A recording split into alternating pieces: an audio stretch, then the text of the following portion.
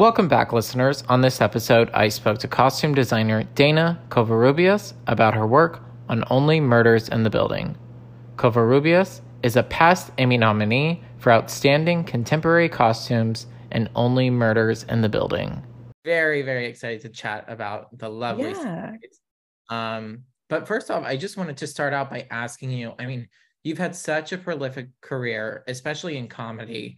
And I'm wondering if you can tell me one of the biggest things that you've learned about costume design through working through so many of these comedy shows that are so beloved and well-respected. I would say the number one thing that I have learned with comedy is sort of, well, I would say that it's not, I don't know if I learned it from working on the comedy things, but I think I went to school for theater actually. And so my background is more based in like character study and, research and thinking about a character from a psychological standpoint, where they're at mentally and making, so kind of like a really serious, approach to how someone would dress and thinking more about their psychological sort of reasoning behind how they dress and, what stores they choose to go to and all that kind of stuff. And then I think I just happened to get into comedy. And I think what sort of was just what made it successful for me was that I was approaching these kind of out there comedy shows, but from this sort of very psychological realism, perspective. And that I think the combination of that is what makes the work interesting, because I think there's a little bit of a, you could easily go very silly, obviously, with, comedy. You could just hit it over the head a little too hard and go a little too big with it. And I think the thing I've learned throughout the years of working on, these comedy shows is that like actually playing it very real is better generally, Yeah.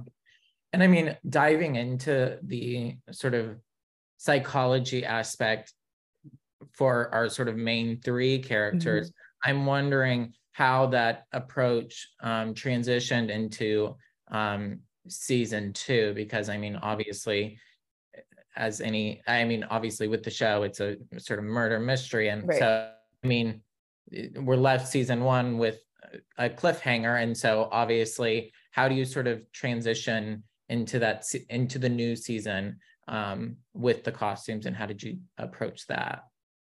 Well, yes, there's definitely a cliffhanger, but there was also a resolve, that happened at the end of season 1. So it was an interesting place to be put in because, on one hand, you're saying that our next season starts literally the same day as, the other season ended. So there's not much you can do as far as like, how have these characters grown, who are they now, because it's literally the same day. So, but in my mind, I kind of, and, talking to our showrunner, John Hoffman, we kind of decided that, they did resolve, sort of some of the issues that they were having in season 1, like I feel like Selena was able to find some closure. And I think, or I should say Mabel found some closure, and Charles and Oliver were also able to kind of, I think they were both dealing with these other different struggles, and they were able to find closure in their storylines as well. So I think in season 3, I had them in season 2, I had them embarking on this sort of new thing, which is in season 2, we really have Selena or Mabel. It's hard for me. I'm so used to calling them, and it's interchangeable.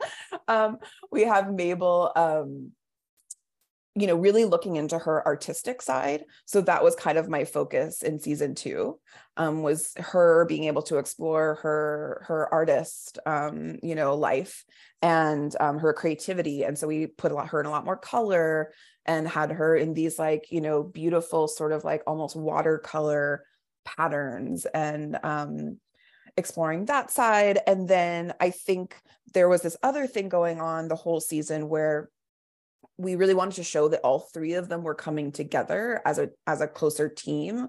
So whereas before it's, basically it's a story of three strangers, who were kind of all keeping secrets from each other. And, season 1 and season 2, we wanted to show they were really coming together. So to reflect that part of their psychology, I ended up sort of switching all their color palettes, or having them share color palettes, and even having them share, patterns. Like we established in season 1 that Charles would wear a lot of, plaid and, Glyn plaid and check and those kinds of patterns. And then in season 2, we have Mabel wearing a lot of that.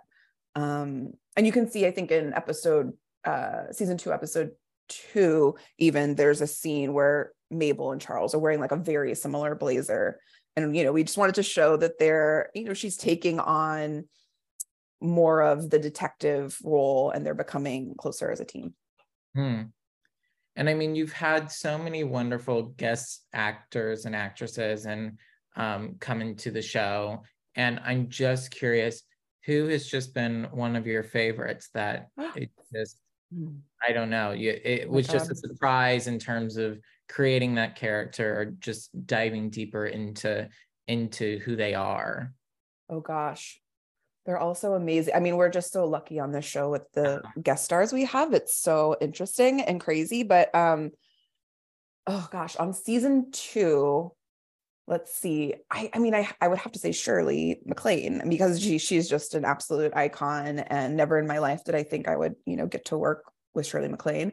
And she was so fun to create with, and it really was creative. The fitting was completely creative with her, and it was really fun to see her use the fitting as a moment to create her character.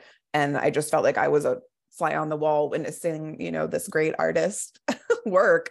And, we had a rack of clothing or 2 for her. We met her in her hotel room, and she really wanted to just talk about the character. I think we talked for an hour before she tried anything on, which was, fascinating. That's not usually what we do. Usually you talk for maybe 10 minutes and then you start trying stuff on. But we talked for a really, really long time about who the character was. And then she kind of looked at the clothing rack, and she started by choosing just one item. She was like, oh, this jacket or this hat, or, and then we kind of placed the costume together, piece by piece like that. And every time she would add a new piece, she would walk around the room to see how it felt on her body and how it moved. And it was just a fascinating process, and it was amazing. And she was incredibly kind and wonderful and brilliant. Yeah.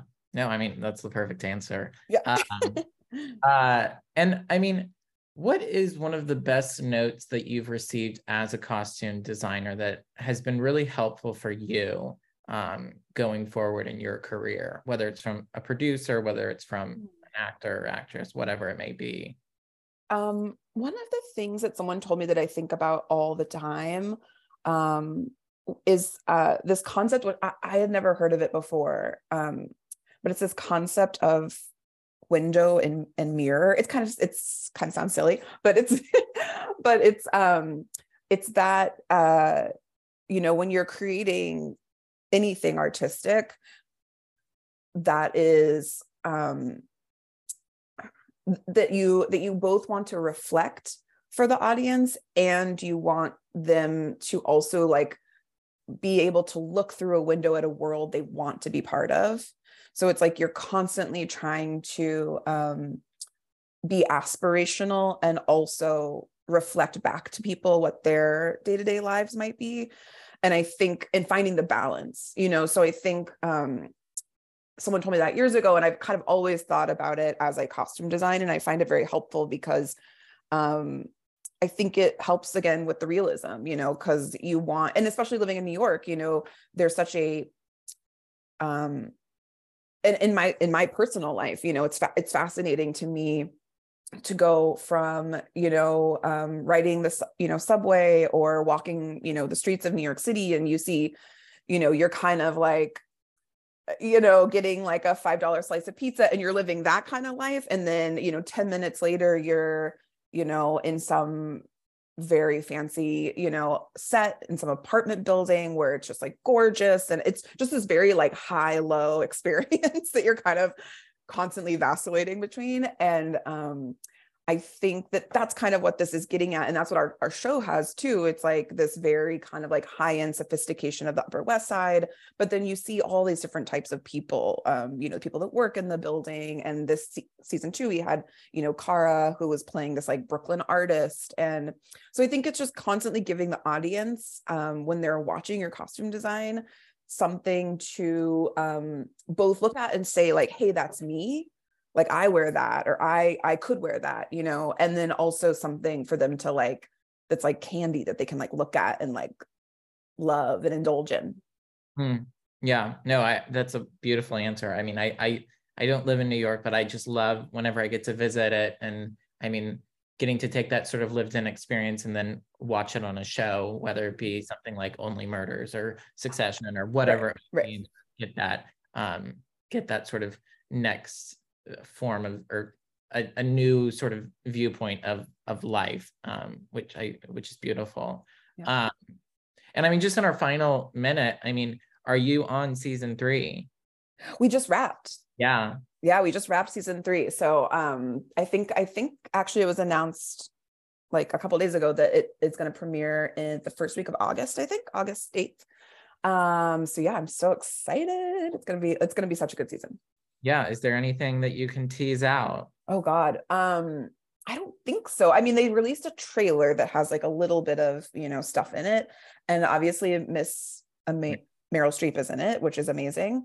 And I just can't wait for people to see it. It's going to be bigger and better. And they every season they go bigger and it's a really fun challenge for me and my team every season to be like, oh my God, what are they going to do this season? And season 3 is so big that I can't even imagine what season 4 might be like. So we'll see. But yeah, I can't wait for people to see season 3. Thank you all for listening. This episode was edited and produced by me, Jackson Vickery. Graphics were done by Dylan Michael, and the opening and closing theme were done by Sterling Gavinsky.